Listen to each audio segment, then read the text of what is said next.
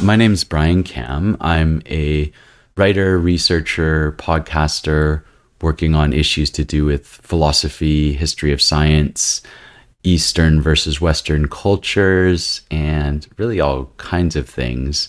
And I've been kind of on a philosophy mission for the last couple of years that I'm now trying to excavate myself from and make it sort of intelligible to someone who perhaps has not been on that same journey with me.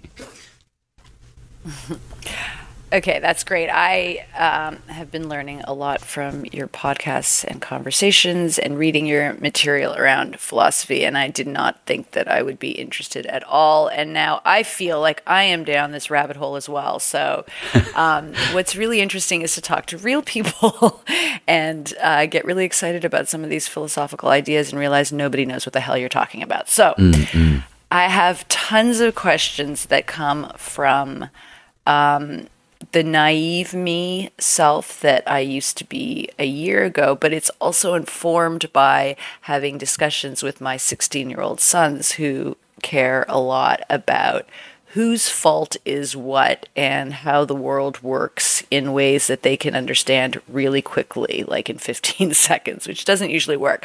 So from that point of view, I just wanted to start our conversation maybe with a small and large question about how you think about causality and how you think that is different than the average person thinks about causality.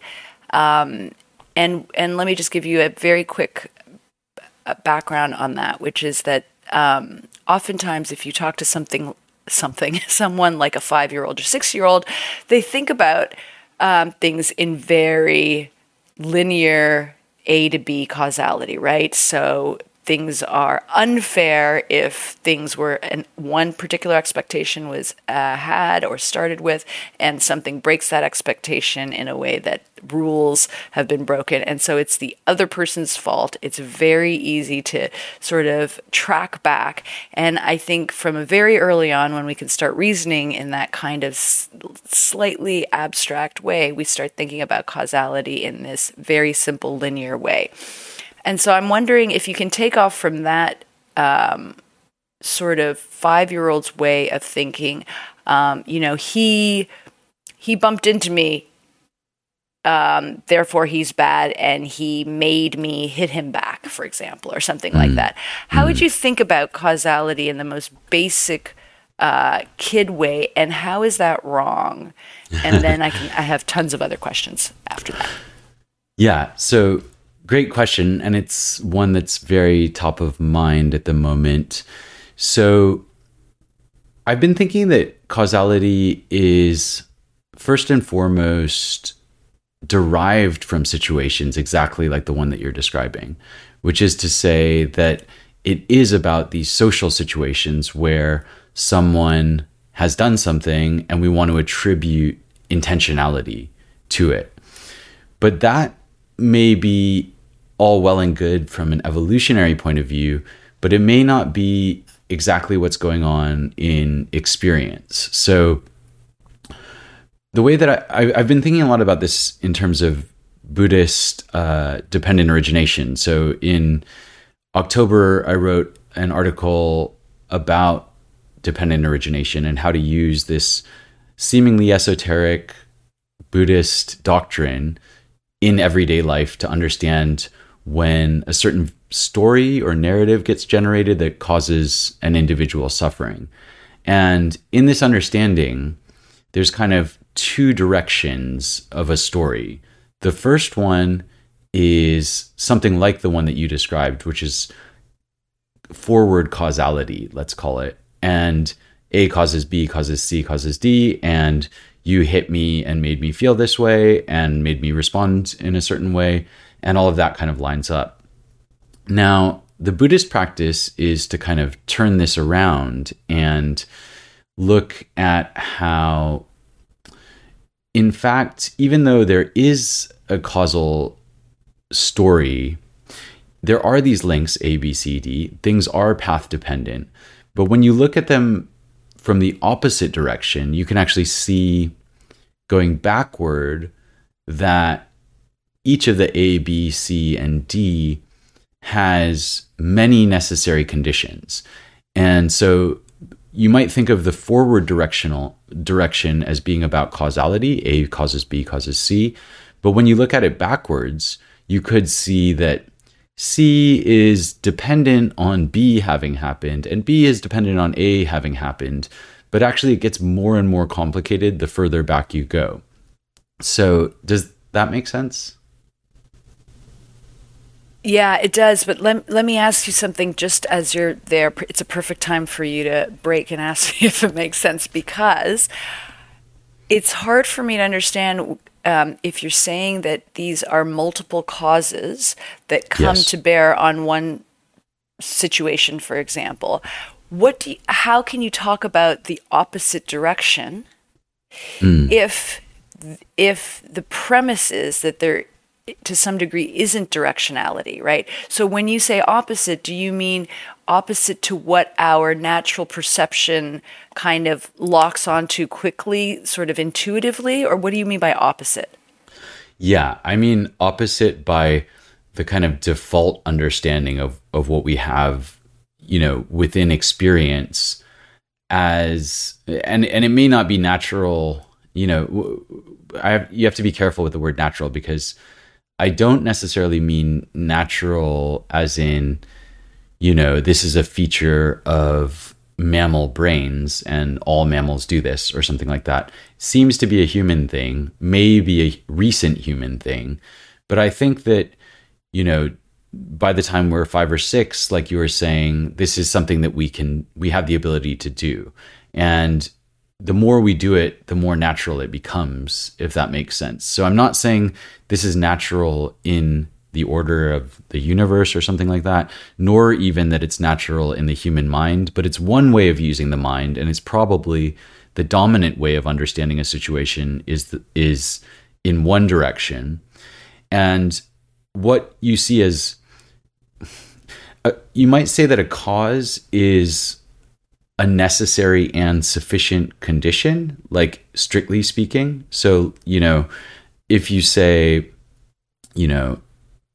like certainly it's a necessary condition, right? So like if I hit the window and the window breaks, you can say that I caused the window to break. Now, hitting it is kind of like a necessary condition for that to happen, but I could also hit the window and it doesn't break, in which case, you see what I mean? It's not a sufficient condition.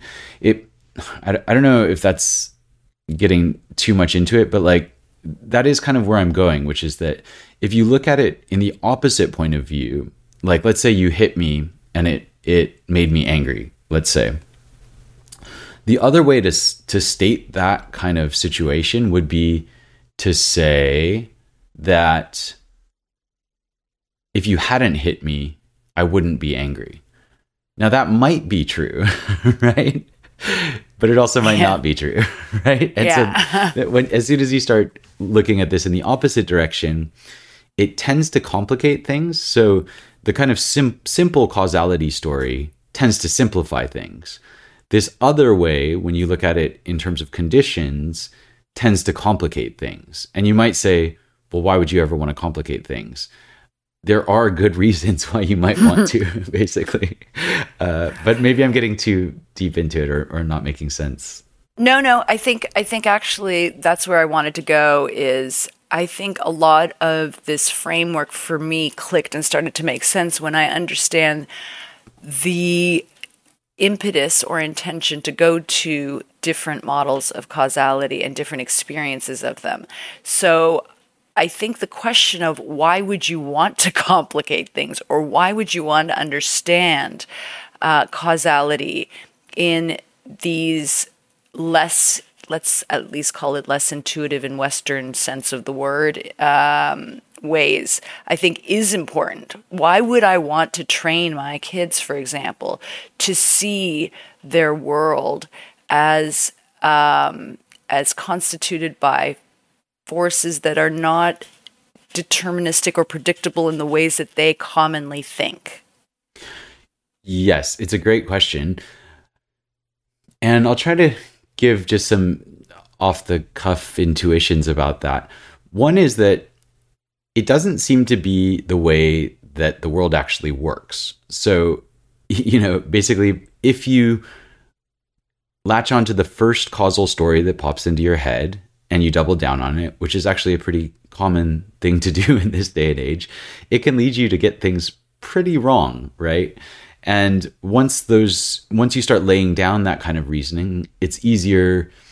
Once you've started down a path, let's say, it becomes easier and easier to reinforce that path, right? And so one issue is that it can lead to these pretty dogmatic or inflexible views on subjects. The other, which is, I suppose, the older reason that the Buddha is so interested in this, is that these kind of views seem to cause suffering. So this, latching on to a causal story of he said this and it caused me to feel this way can obstruct my ability to understand another person. And it can also, it can essentially lead me to dislike or even hate that person as this story gets amplified through what you might call, one translation of the Buddhist term is mental proliferation. And so it's kind of like you might say like a vicious cycle, or it can be a virtuous cycle. There's nothing particularly, there are times when this is a great thing to do. It's not like forward causality is always always the wrong frame, or you need to complicate everything all the time. There are plenty of times where you're like, I want a cup of tea in terms of, causal linear understanding of the world. I'm going to heat up water, and then I'm going to take the sequential order of events and make the cup of tea. And there is absolutely no point in being like, well, what, is this the causal order of does pressing this button cause the kettle? There's no point in challenging causality in this regard.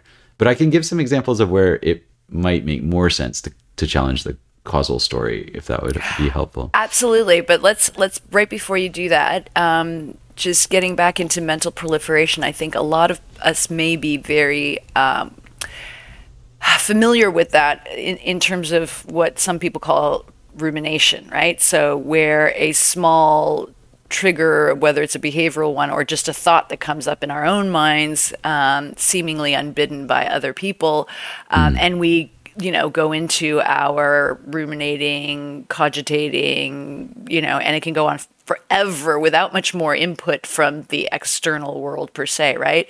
So is that what you mean? At least the negative side of mental proliferation? Yeah, and I think it has a quality of doubling down on a story, looking for more evidence, searching for more evidence. And it's usually possible to find evidence, if you're on a very one-sided search for it.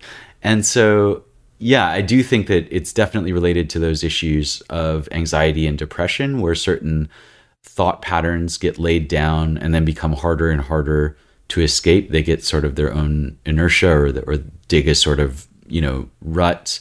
And that's a self-reinforcing sort of pattern. And at the same time, I kind of want to distinguish between two types of rumination, because I do think that there's that kind of rumination, which may be a negative and non-productive type of having the same or similar thoughts, and they're often negative thoughts that they seemingly don't necessarily correspond to some kind of social reality, maybe, and you may be aware of that, and yet the negative thoughts may keep coming up and up and up, and they don't necessarily achieve anything. And distinguish that from another kind of rumination, which I'm actually really interested in, which is to take ideas and consider them carefully again and again and again from different angles over a period of time, which I think is quite important. And absolutely, we can either talk about that or not talk about that, or talk about that another time. No. We can talk about that. I've got two things. So one, just to throw in that Darwin had both kinds of issues, right? Where he could think about an idea for obviously many, many years and elaborate on it and think deeply about it and think critically about it, find opposing ideas. And we have his theories because of that propensity. He was also a man who was depressed. And so he had that tendency to ruminate, which caused him anxiety and depressive feelings and so on. So I think there's an argument, and certainly some people have made the argument that there is something evolutionarily adaptive about the depressive ways of thinking in terms of our cognitive style. So I absolutely believe that. But going back, you wanted to talk about, sorry about my cat. I'm going to apologize right now because I'm sure he'll come in and say hello. Going back, you wanted to, and I think it's really important to elaborate on how that kind of mental proliferation can get us into a lot of trouble. So can you tell us a little bit more about that? Yeah, and I did want to say, I know a little bit about the research on depressive realism. And yeah, it's a great point that I maybe hadn't made that explicitly myself, which is that, yeah, maybe both of these types of rumination are just the same underlying pattern. And, I've kind of chosen to like one and not like the other or something like that. But in terms of, mental proliferation is one that I haven't gone into super deeply. There is a term for it that I'm really bad at pronouncing these polyterms. In fact, I won't pronounce the polyterm because it might just confuse people. But it appears in the sutras a lot, and it's a word that we don't know what it means exactly. Mental proliferation is one. It comes up in these lists, and the Buddha talks about it. It's always in this negative way, but there's a lot of speculation about exactly what it means. And so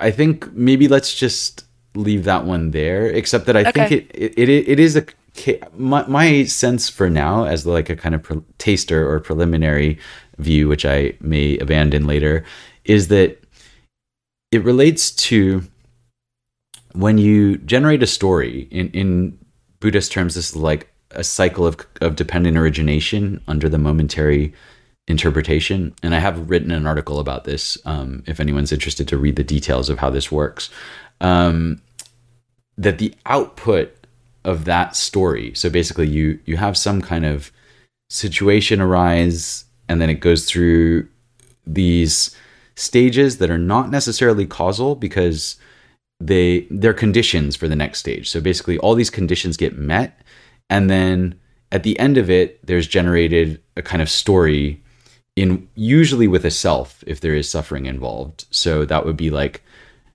this person has offended me, something like that. And there's a me sense in it. I've recently been in a debate with a friend about whether the me is strictly necessary or whether concepts themselves can cause suffering. But leaving that aside, like the Buddha is more concerned with the ones apparently which give birth to self-view.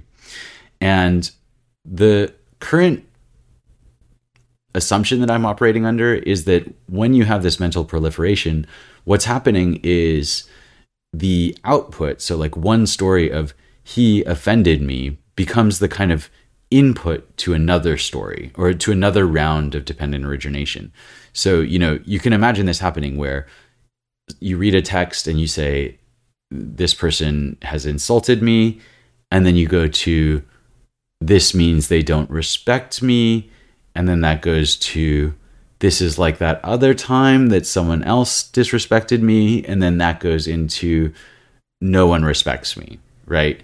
A story like that. And that is what I'm kind of operating under, the assumption that when this mental proliferation term comes up, it's a kind of spiraling where it's a self-reinforcing cycle, let's say, an autocatalytic set maybe, where basically you go through one of these rounds and that makes you more likely to go through another. Does that make sense? Yeah. And I mean, I'm trying to see if there is any way around asking you to please give us a 2 to 5 minute description of what dependent origination actually is in terms of all of the aspects, because I think it's really hard to talk about it without it having some kind of introduction for people who have just first heard about what dependent origination is. So maybe you could just give us that so that we have something to sort of point to. Yeah. And so, as I said, I have an article on this, which we should link. And just in very brief terms, it's this kind of it has a different number of steps in different suttas, but like the most commonly repeated one has 12 links in this cycle called dependent origination. And it's often understood to be something about reincarnation or rebirth. But in the interpretation that I'm using, which is the momentary or moment by moment interpretation of dependent origination, which comes largely out of Theravada interpretations and Lee Brasington's book, as well as a few others, which I linked to in the article, have been getting into this more recently. But arguably, it's the most ancient interpretation. And there is evidence that this is actually what the Buddha was talking about at the beginning, and then later it comes to mean other things. It comes to have other significances. So what are we talking about? We're talking about a process in perception that leads to suffering. It starts with ignorance, and it leads to a state of some kind of anxiety, disturbance, or suffering. I think is the most commonly used word to translate this particular term, but I think it's more general than that. It's like a sense that something has gone wrong, a sense that something could be better, sense of unsatisfactoriness, or it can be pain or suffering or something more extreme like that, but it need not be quite that extreme. And what's a little bit odd about this cycle is that the last link in this 12 link chain is this old age, suffering, and death. The penultimate 11th link is birth. And this seems weird because everyone's like, what is all this stuff going on before birth? Before that is the urge to become. And what I'm, just to describe those three together, what I'm understanding these to mean is that in a situation, you have this desire to make something of some stimulus, right? So, you get the text and you're like, he shouldn't say this to me, I'm going to show him, or something like that urge. And then the birth is like the coming into being of a kind of suffering identity self, a self that's maybe not necessarily offended. It would be one way of saying a suffering self, but it could be many things. Just let's say disturbed. Anytime we find ourselves disturbed, this is the birth of a new situation, let's call it. And the final stage is, once you've got a situation like that, it is going to have consequences in terms of dissatisfaction and unhappiness. Now, there's another 9 steps that lead up to those last 3. I don't know. Do you think, shall I try and go through them quickly, or? I think you should, because they do make sense with understanding this idea of they all co-emerge together. Like the idea Yes. that these things are at the same time happening, and that you can, to some degree, choose which entry point you want to understand your current experience through. And that kind of does this rippling effect towards others. I think it's really important to understand the, complexity, but also the number of angles that are being offered in this framework. So I think it's really useful. Okay. Yeah. So before the urge to become, which I think of as like an urge to make something out of a situation, whereas the birth is kind of once the situation is out there, there's some action or thought that's come into being. And before that comes clinging.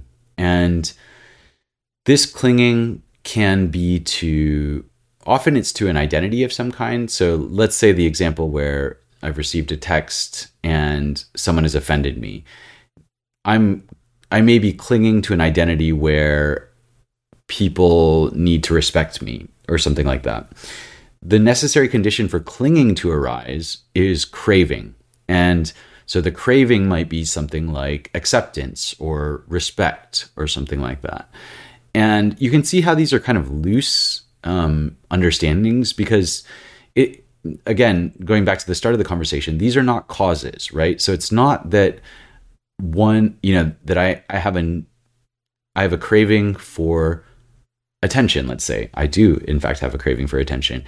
That does not always lead inevitably to problems, right? Like having in place can there are problems that can be built on top of that one, but it's not like that craving at all times is always creating these situations, and it doesn't directly spawn them is kind of like what the dependent origination understanding is trying to get at. And so the craving arises dependent on, and you see how I'm doing this, it's so the step before is a necessary condition, but it's not a cause. So in order for me to have a craving for attention, for example, there needs to have been a feeling tone. Now, let's in this case say maybe that feeling tone was previously I got praised for something, and now I want that, and that felt good, right? And so in this stage, there's this feeling of good, a pleasurable feeling. And then there's a craving to have that again, and maybe like a clinging to that state or something like that, going back into the forward steps. Now, in order for a pleasant sensation to arise, there has to be let's see, what have we got? Contact. So there has to be something has to happen in experience, right? So let's say the praise was said to me to my face by someone in another situation. And so the contact is that person's words or this kind of phenomenological, basically just like sounds, right, coming into my ears. And so this, in order for the good feeling to arise, that depends on this actual sensory experience, right? In order to judge a sensation as good, there has to be a sensation in the first place, like some kind of sensory stimulation. In order for that sensory stimulation to come in the Buddhist understanding, the sense doors have to be open. So what this means is I'm listening, right? Like, let's say the same person said exactly the same thing, but I was, paying attention to something else and I didn't hear the compliment. Then it wouldn't work, right? There's a sense of an attunement. There's a sense that it's being said to me, and I might hear the exact same words in a TV show, and I wouldn't get this same, feeling from it, because it's both the being open to it in a certain attuned to what's going on.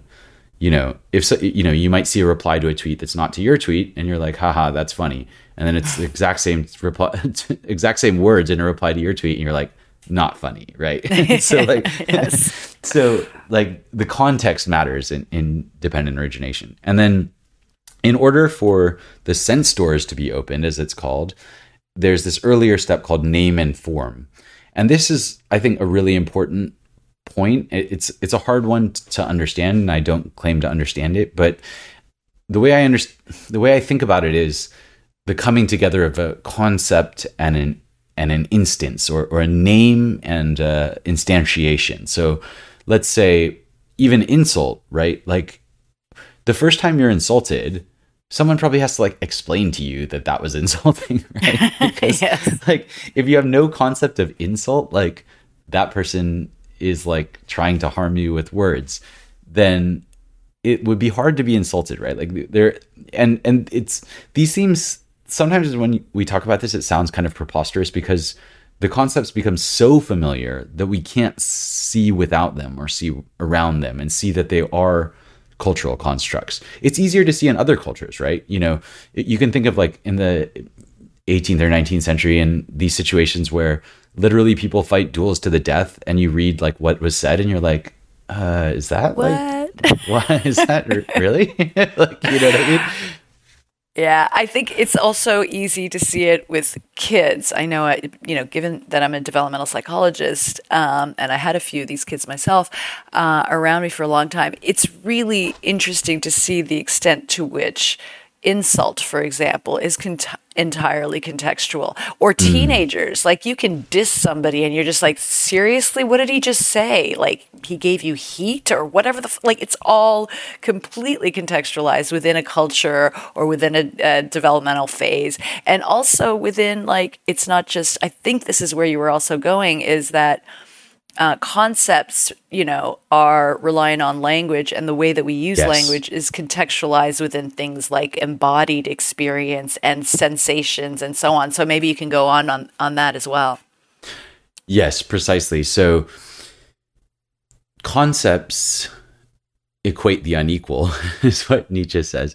Basically, all words, even the very concrete ones, when we say oak tree or something that seems specific and concrete, in fact, resolves into this class of many different objects in the world, right? And we encounter one and maybe we can map it under this. But we need not have that concept, because I could say, like, for example, I could say acacia tree, and maybe you know what that is. I actually don't know. Like, for me, those are just empty words. I actually don't know what an acacia tree looks like. And so I can't use that concept to map something. Whereas, like, if, and the same thing goes for these conditions of suffering. Like, you need to have, like, this fourth link in dependent origination of name and form is like this feeling of, oh, that thing is happening again. It's almost like in order, there's a lot of talk of trauma and triggers and things like that today. And I think a lot of that is going on, like a lot of that takes place at this space where basically we're mapping something that's just happened under a concept that we already had, right? And yes, allowing these other conditions that may be primed to be set up to lead into another round of suffering, right? That's really, really good. And it reminds me of the research, some of it that we did too, that looked at depressed versus non-depressed people. And there is there's a lack of variability in emotion words and descriptions of emotional and feeling states in people who are suffering from depression. And so there is this sense where, that's a beautiful saying, Nietzsche's concepts equate the unequals. Was that what you said? Yes. Such a great idea, right? And so there's a collapsing of experience into like threatening versus non-threatening. And there's very little in between because you haven't been tuning your perception to all sorts of things that happen in between that. So I really think this is an important idea.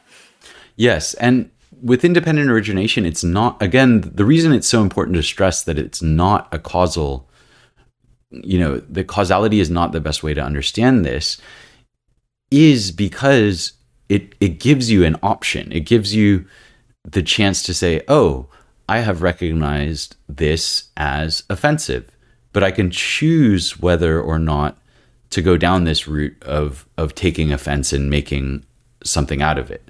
And so it opens up these kind of options. And this stage, name and form, I think it's usually unconscious, but with practice, you can learn to recognize that it's happening. It's like, oh, this person has done this. I've mapped it onto this thing that my dad used to do. But actually, I have the option not to see it that way. And another person wouldn't see it that way and wouldn't even occur to them to see it that way. Right? Yeah. Okay. So help me think about this. One of the things that I have found just mysteriously compelling about this is that there are some things that remind me, and I'm sure other people, around cognitive behavioral ideas, right? This idea in therapy, CBT kinds of therapies, where it's like you can just change the way you think about things and you'll feel differently, right? So stop doing the negative generalizations or overgeneralizations and think about it this way. The difference to me in terms of the depth of this Buddhist framework is that there seems to be a call to, this is actually how reality or experience is. It's not just a trick of the mind. It's not just something we're going to teach you as a technique to get out of this negative state. It's actually how things are. Yes. And maybe you can, what I'd love to eventually go with you to is how these ideas link to how we can think about the natural world and how maybe science gets it wrong sometimes. But I know I'm skipping too far off, but you see where I'm going with this and why I think it's interesting. Yeah, absolutely. And I think it's really important. idea that, sorry, I lost my train of thought there very slightly. We were talking about name and form and, CBT. Sorry. Mm-hmm. So, the way things are, I think it's important to understand the kind of claim that the Buddha is making, and or that the Buddhist tradition is making, and that is that this is how experience is, and it's not a dogmatic claim, in the way that a claim like, well, without wishing to get into any kind of religious debates, there are metaphysical claims you can make about. Let's just choose one that's less controversial than the one that popped into my head, and just say the universe is infinite, or the universe is not infinite. Now, like, if you could say these as kind of dogmatic claims, now with modern science, you might be able to investigate these claims. But let's say, you're claiming this in 5th century BC Athens or something. Now, these are kind of like two positions, and you can argue about them endlessly, and you might come up with thought experiments, etc. But at the end of the day, that you can't directly investigate it. Now, the Buddhist claim is different because it's a claim about how experience actually works. And so it's actually more like a call to investigation than it is like a dogmatic assertion about the way things are. So I love that. It's a claim and an invitation to investigation about how things work. So, like, if I tell you, there are certain things that I can tell you that you actually can't investigate, right? So, like, I could say, I'm trying to think of, like, okay, let's say the soul is immortal. Like, how would you go about investigating that? Let's say it's a spectrum. Let's say it's not binary. But I could also say, like, the way this bicycle works is that when you turn this wheel, then it turns this gear, that gear moves this chain, and that moves the wheel. I'm probably describing it really badly, and maybe that's not how bikes work, but you get the idea, is that I could make that claim, and you could go and look at a bike and be like, is he right or is he wrong? And the claim that I just made there, what I'm saying is that even if my claim is completely wrong, which it may well be, and the claim about the immortality of the soul is somehow investigable, like, that there's a kind of spectrum where one of these is like a claim where you're just asserting something, and it's not really obvious how one might go about looking at this. Whereas the bicycle claim, it's like, hang on, no, I looked at it and this is not how it works. You might come away with that understanding. The Buddhist claim is more like the bicycle claim, which is basically to say, we've done really a lot of meditating and this is what we found. Right. And we've come to a consensus about this, and maybe it's, it may even be an oral tradition that's passed down. So it may not just, there's this tendency to say there's this guy, the Buddha, and he's the origin of all these things, and there's this whole story about his life. To me, that's not, I'm not going to say that's definitely true or not true. I have no view on that. But, like, I do think that contained in this tradition is an enormous amount of wisdom that probably is a form, it's evolved essentially over many, many generations of, thousands and tens of thousands and millions of practitioners over the millennia to find out how this works and to make the assertion. And then you can go in and say, is that how it works? And you can challenge it. And in that way, there's all this talk about, like, is Buddhism scientific? I think in this narrow regard, it is, because, at least in an idealized sense, the claims of science are, here, we're training you up in the tradition as we understand things to work. Now go see what happens with that understanding, rather than the dogmatic position of, here's the, theology or the political ideology or whatever. And if you don't fall in line with that, then you're out of the group in one way or another. Yeah. So, yeah. I think that's really, so that goes into so many, or opens up so many trajectories, because I think what you're talking about is really important and goes to the core of what the idealized scientific method and even philosophy of science began, right? Where it's about observation and shitloads of observation, and getting the reliability of that observation is checked with others' observations in different contexts, and you push against how generalizable it is. And of course, you need not only a framework, which the Buddhists seem to have developed over centuries, but also longevity. You have longevity and ways of collecting that data and sharing that data so that over time things can be compared. And so I think that it's very interesting how many scientists, or at least scientists that I respect, have moved their own either spiritual practices or at least contemplative practices to a Buddhist sort of tradition. Do you see that as related? Do you think that there are reasons around methodology and maybe mindset that are related to how Buddhists and scientists, or certain types of scientists, think about phenomena, reality, and their own experience of it? Yeah. So as a layperson in both senses of the word, I am neither a Buddhist monastic nor have I ever been a practicing scientist. What it does just seem to me that the goal of Buddhist meditation is actually clear seeing. So there is this kind of understanding that this will end suffering, but it's kind of critical that the way that suffering ends is by seeing things as they are. At least that's the claim. And I think it's my view that this does work, that actually the Buddhist view gives you insight into how things arise in the mind. And so once you have that ability to kind of, to some degree, it's about detachment. I know that, it's one thing that quite often, people, at least in my life, don't like about the Buddhist, what they understand the Buddhist trajectory to be, because it seems to be detaching from potentially everything. And so this sense of detachment is something that they don't like. Yet there is something, in kind of there, I suppose there is a compassionate way to kind of remove identity from a situation. And in the Buddhist understanding, that can end suffering and can lead to insights. And I think it can also lead to insights into other areas as well.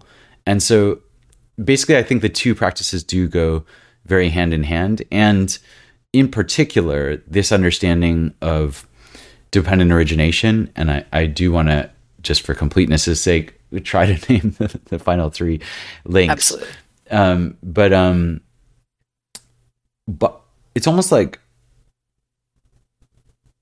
what the Buddha is describing, because it's his understanding, like from an experienced practitioner and investigator. I think it's really important that it's a process of investigation. This is how experience works. Now, if he's right in this claim, then it wouldn't be surprising if other people found this also to be true, even if they express it in different words. Mm-hmm. And what I want to argue is that this is exactly what's going on across a lot of philosophy and across a lot of science, is that there are these core insights that can be had if you're willing to do the investigative work to see the causes of the obvious, let's say. So rather than saying, it's obvious that this is the right answer, it's obvious that this is how this works because, this authority said it, or that's been my experience, or anything like that. But to say, well, how does obviousness arise in the first place? And to have a kind of open-minded and skeptical, in the sense of like investigative attitude and approach. And it kind of does require a diminution, I can never say that word, of ego to some degree, which is one of the kind of effects, or one of the effects of let's say one of the milestones is a better way to say it, of Buddhist practice, is an ability to see the illusory nature of the self, but the self is a conceptual thing. And so kind of as a byproduct of doing this, you may see the illusory nature of other concepts, which again is not to say, not again, I'm just saying this to be clear, which to be clear is not to say that these concepts are not useful. They are absolutely useful in organizing action and in the investigation of nature and in the investigation of the mind. Otherwise, there'd be no point in learning this complicated 12-step thing that I'm trying to talk about. Concepts are absolutely imperative. At the same time, they arise out of experience. I know that that's a controversial claim for philosophers. Schopenhauer and others very strongly think this. I mean, Locke does too. Basically, this is a thing that splits philosophy, right? About what is the relationship between perception and concepts, and it's a very old debate. I think I'll just state my position, which is that I think it has to begin in perception. And if it has to begin in perception, then perception is primary, experience is primary, and concepts are secondary. They're derivative. And probably, at least in their more abstract forms, they require some kind of language. I think it's very important that other animals, they may be able to have some level of vocabulary, maybe a few hundred words or something like that they can recognize. But I just think language is super important in understanding these concepts. I was thinking about this morning because even numbers are concepts that are built in language. You can't, many languages don't have, numbers going beyond a handful, let's say. Not all animals, sorry, I don't want to overgeneralize, but like many other mammals and corvids and other animals with relatively large brains for their body mass or whatever, I don't want to get into all that, but like they have number sense, right? They can kind of, if you have 5 things and you take one away, they can tell the difference, right? And probably infants can too. But it requires no animal can tell the difference between 67 and 68, from sight. You actually need language for that. And so I think it's not really talked about enough how important conceptual thinking is. I mean, in a way it's so obvious that we don't really talk about it, Yeah. I mean, there are hours that I really think we need to dive into this idea of how important the birth of concepts are in our everyday experience of them, in development over evolutionary history in terms of what species actually experience them, or what's the boundary, is there a boundary, and so on. So I really want to plant a bookmark on that. And I definitely want to bookmark, in my own kind of ideal conversation with you, if I had you in a living room for about an hour and a half to 2 hours with a fireplace, I would ask you to take me through the history of philosophical thinking about the relation between perception and action, and then concepts, and how we think about that. And I actually do want to do that. I just think we have so many loose ends right now to tie up. And one of the things that beyond the 3 last dependent origination factors that I wanted you to dive back into, I did want to talk about detachment for a second, because please. The way that, and I think you're absolutely right, there is a common knee-jerk reaction to meditating, quote unquote, too much, or to going down a Buddhist path of investigation and so on for a long period, where people worry about getting to this kind of non-emotional, uncaring detachment sort of thing. And I'm wondering, maybe a little bit of a function of my own meditation, whether this can be understood differently as a detachment from the imperative of holding on to whatever, the veil, the story, the whatever. It's a detachment from any story, or at least this is how I'm starting to understand it. It's not a detachment.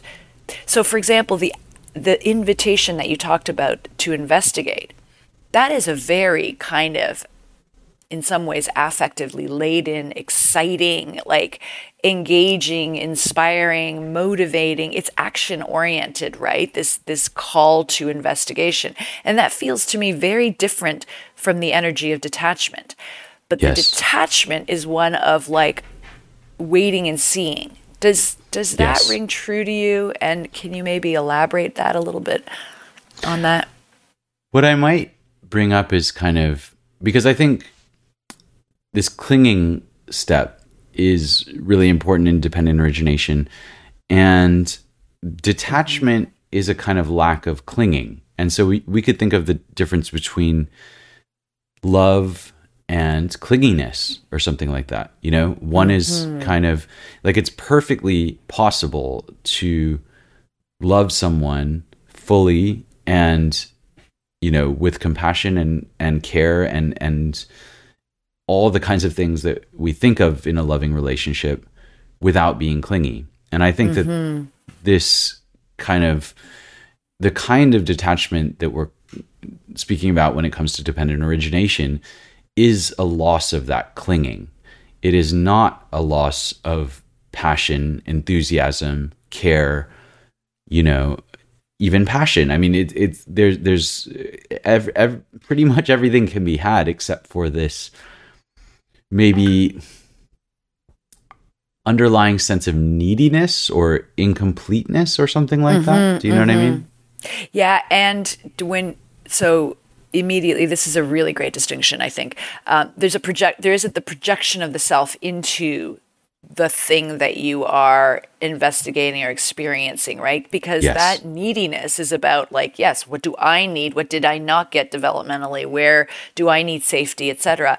That's the clinging versus yes, the loving, but in a detached way from the sense of, I guess, what this coagulated self feels like it needs to keep going and keep reifying itself, sort of, right? Yes. And yeah, in terms of just for completeness sake, even though these are in some ways the hardest three links to think about, I'll try to cover them briefly. The first one is, so we've just been through name and form, and that arises dependent on, I'm trying to think of the best way to call it, consciousness, I suppose, divided consciousness. And that is like less like highly self-aware or self-conscious consciousness, and less like just pure awareness, and more like being conscious of something. So, which, you know, some people say that consciousness can never be divided from the objects of consciousness, which I kind of get, but like, we can say that our attention is on something or not. And so I think this is like more about attention, you know, an awareness of a situation, a consciousness that something is wrong. That's this kind of step. And you can kind of sometimes catch this right when it happens, where you read the text and it's before.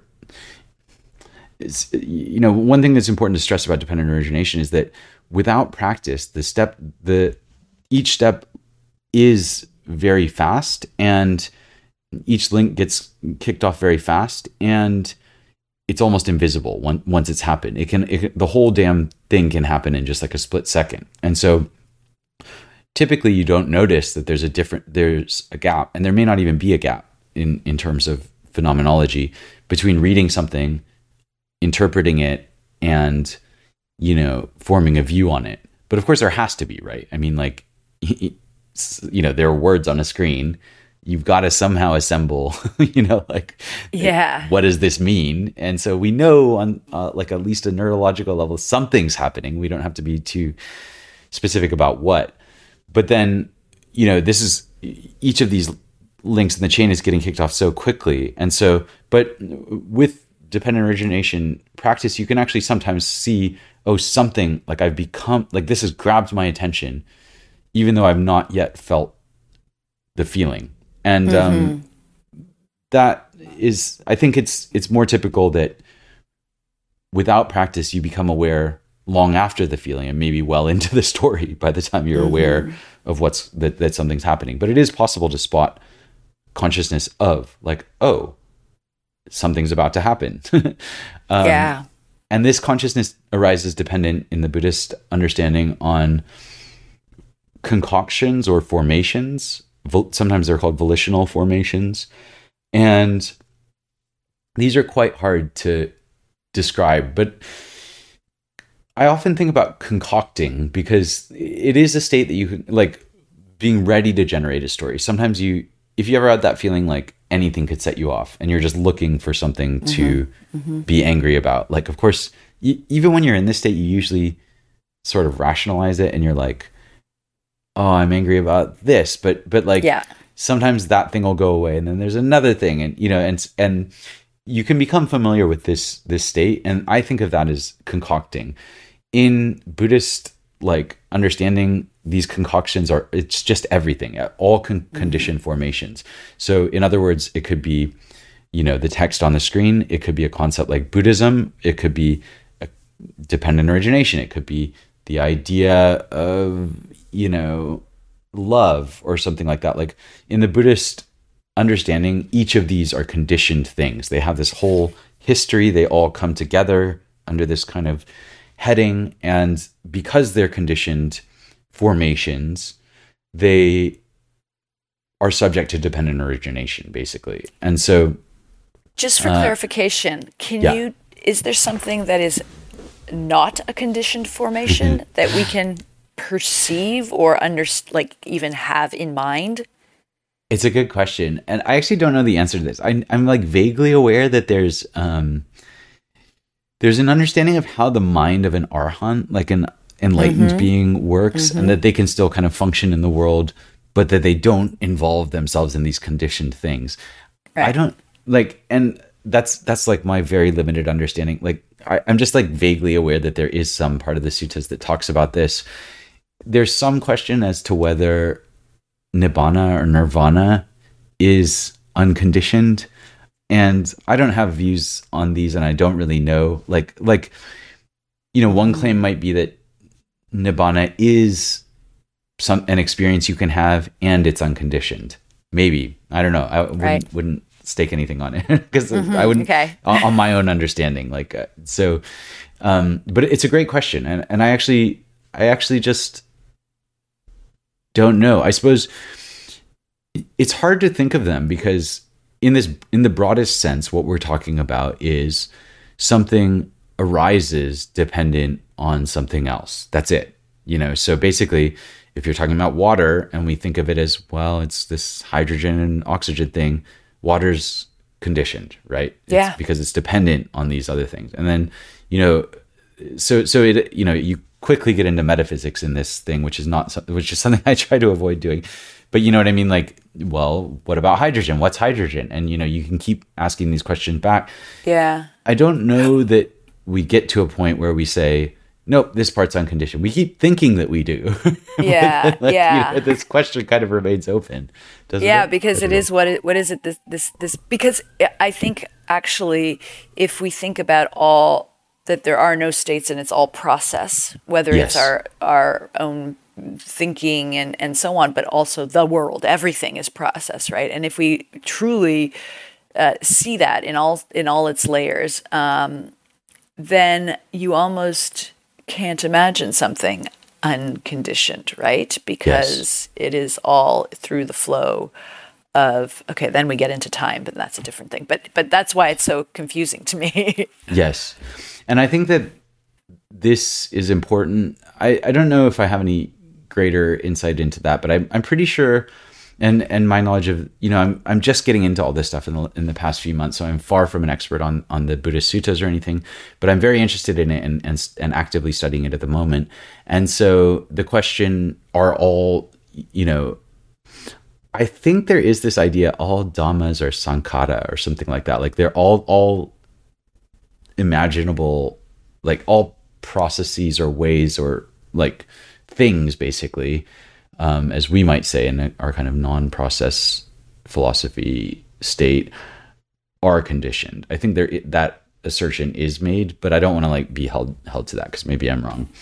And then the understanding is that these conditioned things arise on ignorance. Now, ignorance is sometimes said to be not knowing the Four Noble Truths, which are, suffering, the cause of suffering, the end of suffering, and the path to the end of suffering are the kind of Four Noble Truths. There's a question as to whether these are late additions. They may not be. This is a whole debate that I it's probably too long to get into here, but the one thing that I will say about ignorance, it's not the same thing as ignorance of the three characteristics, although I think that's part of it, which is the three marks of existence, just briefly, are that things don't have an essence, things are impermanent, and things are unsatisfactory, right? So this is the claim that all dhammas, basically, or all let's just say perceptions for now, that we can have, they don't last, they don't permanently satisfy us, and they don't have their own essences outside of the experience that we're having of them. They just present, and that's all you can get. Now, that assertion, those three characteristics, again, this is not a dogmatic metaphysical claim. It's basically saying, here's our observation about all perception. They have these three characteristics. Now, I've been thinking about ignorance as basically an inversion of those three characteristics. I've been told that this is slightly wrong, so don't take it with a grain of salt. But like the one way of landing yourself into suffering is to not see the three characteristics. So to see yourself as self, to see things as permanent, and to see things as some source of satisfaction. So like you can imagine this in everyday life, right? Which is like, if I just had X, then I would be happy. And this illusion is extremely persistent. It can lead us to the gates of death, really. And, it's so if I just had this, then I would be happy. Yes. With any kind of practice, you'll see that this illusion never goes away, right? Or if that wish is met, another wish arises immediately on its back. So I've been thinking about ignorance as being kind of in that state where we're either thinking of things as permanent, or we're thinking of things as satisfactory, or we're thinking of things as essential, like in essential terms, and that those are more likely to lead off into this cycle.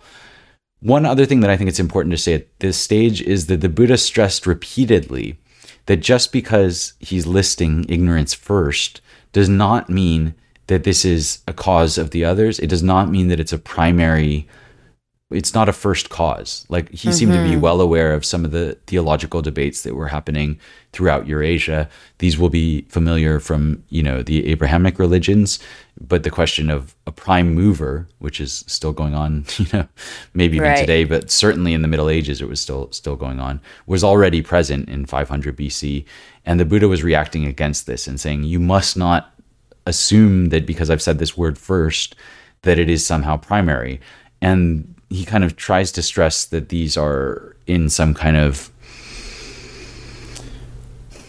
that, it's cyclical, it's complicated, it's interlinked. It's not a set of A, B, C, D, E, just as we were saying at the beginning. It's more like, I called it a web. I've been since a little bit challenged on that, like saying, why do you say it's a web? And I found places in the suttas where they say that conditioned things are dependent on consciousness, and consciousness is dependent on conditioned things. And the person kind of went away and said, oh yeah, that's actually true. That one is circular. But whether it's a more complex web remains to be seen. That is kind of how I think of it, but I don't know whether there's support for that in the suttas or in other people's experience. And what you mean by web, or what you want to try to clarify by that image, is just that their tensions are interlaced, or that one necessarily can be related or reliant on another, or is because otherwise with a circular sort of where sometimes it's called this wheel, right? Yes.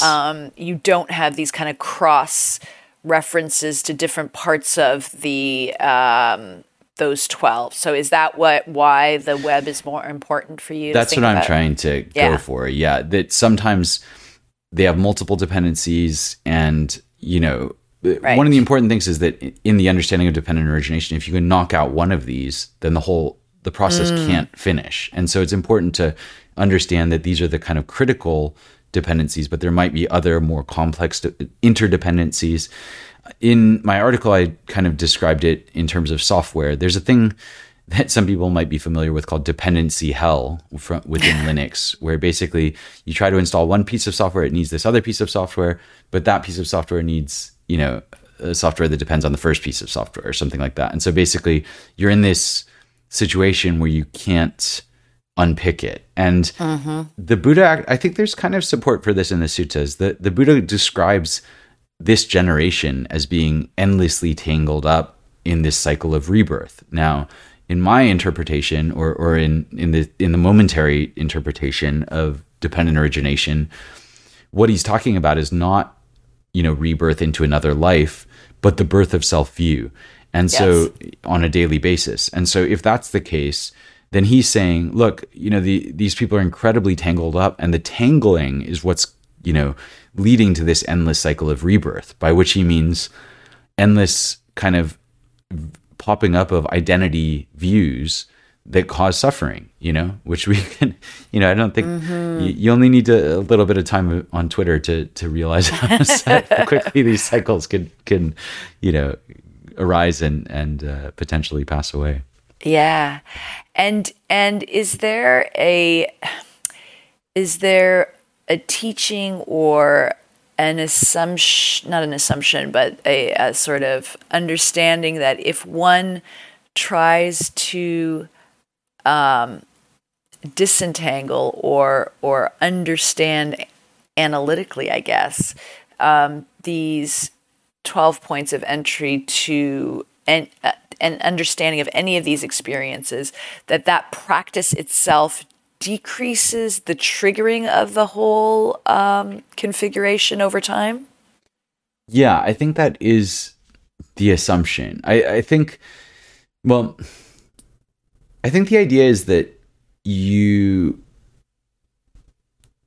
first gain the ability to look at the three characteristics of existence, or the three marks of existence, as they're also called, to allow the illusion of self to dissipate.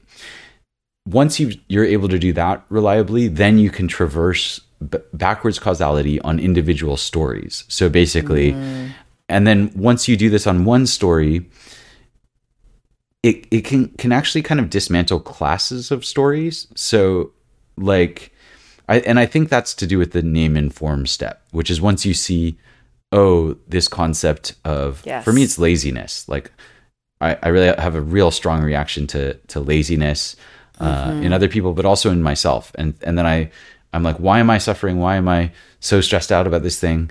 And then I'll find out that the underlying cause is I've classed this thing that's just happened under my own laziness, basically. And that triggers me. And then I'm not saying that knowledge alone can fix it, but then it does open up this space for practice where I can then examine it and then and spot it sooner on. And like you were saying, yes, I basically think the answer to your question is yes, that now the laziness thing is just much more obvious when that's getting triggered. And I no longer have to go all the way to the end where I, feel, self-loathing over something that I realize is like, that's just that thing happening again, Yes. And is it to you? So laziness is yours. I can think for me, it is sort of like a, I guess, mindless meanness, right? My own and others is my kind of trigger for all sorts of things but my question is, I think in trying, at least, I seem to miss many times when I do the sort of where I attempt the dependent origination type of meditation.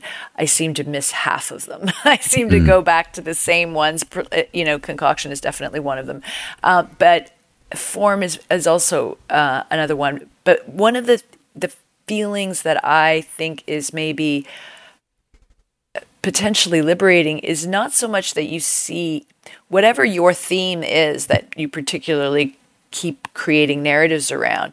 It's that you're watching these narratives emerge in time over and over, and you see, because you've been able to take apart or slow down the process, you see it as just that. Is that part of the insight of how this works, or is there something more that you try to get at? I'm not sure what I'm asking, but I think that the point is that I'm asking whether this practice basically is one that, as you get better at it, the reason why these things stop or start emerging less and less is more that you see they're kind of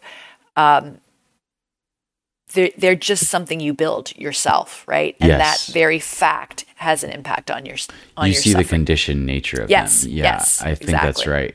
And so, I think there's many different ways that it can work, and I think that this is because it's getting at an underlying way of using attention that is, it's a little hard to describe. There's a few places not a few, there's like hundreds of times in the suttas that they talk about this more fundamental principle where basically it's like, if this arises, then that arises, which means if this ceases, then that ceases. And dependent origination is just like a kind of instantiation or manifestation of that thing. And I think that this is also, to go back to what you were asking about science, the same thing that Darwin is doing. And maybe we can leave that as a teaser for now, just to say that basically Darwin's way of investigating categories, as in species and varieties, is in important ways very similar to the exact practice that we're describing in terms of how does this come together. And it is a form of detective work. We've used the term investigation over and over. It is, it's like detective work. And in that sense, it may be the underlying principle behind all the historical sciences, whether astronomy, geology, anthropology, archaeology, history, etc. So that's another teaser. Yeah, it's very much a teaser, very much one of the 12, weirdly enough, that I have 12 thematic questions. And I think it's really important, just as this conversation to me is an instantiation of a process where you are learning from the Buddhist tradition a set of concepts and frameworks and so on, and then you're investigating that in your own experience, and even investigating that, or even further investigating that in conversation with me, and seeing to what degree that hits or doesn't hit, or where our concepts are mismatched in some way or somewhat less or more aligned, and then going back to the conceptual framework to say, this is why this works, and this is why Schopenhauer and these folks are on this side, and this is why these other folks are on another side. That kind of iterative thinking between conceptual and experiential and back, I think is what we've been doing in this conversation. Not so much the experience, but maybe in conversation. But I think that's really important, and also a springboard to what I want to talk to you about at some point around the methodology of philosophical inquiry that I think is really important to consider, not only what it is, but why you got to it and how you got to it. I'm not sure if you want to take a break right now, or if you have something top of mind that you want to follow through with that we've already talked about. Yeah, let's take a break. So is that your first question of 12? Is that right? Yeah. Okay, excellent. Literally. Yeah. Okay, well, do you have any other questions relating to the end of that, or No, shall we leave it there? I think we can leave it there. Very much, I'm thrilled to see that so many of the list of themes that I wanted to touch on are already being seeded in this. To me, that really indicates that they are so intertwined and so important to take apart and look deeper into. So I'm just happy about that. Excellent. Well, this has been great. Thank you so much for Thank you. asking. Yeah, of course. Thank you. This is Brian Kam, and you have been listening to Clear Story. Thanks so much for listening. I hope you enjoyed it, and I will be recording more episodes in this series which cover some of the philosophical questions that I am looking at. Causality, which we started on this episode, is one that I will continue on. So I hope you enjoyed it. And if you would like to support this show, you can do so at patreon.com/Brian Kam. I will put a link to that in the show notes. Thanks again for listening, and I hope to hear from you.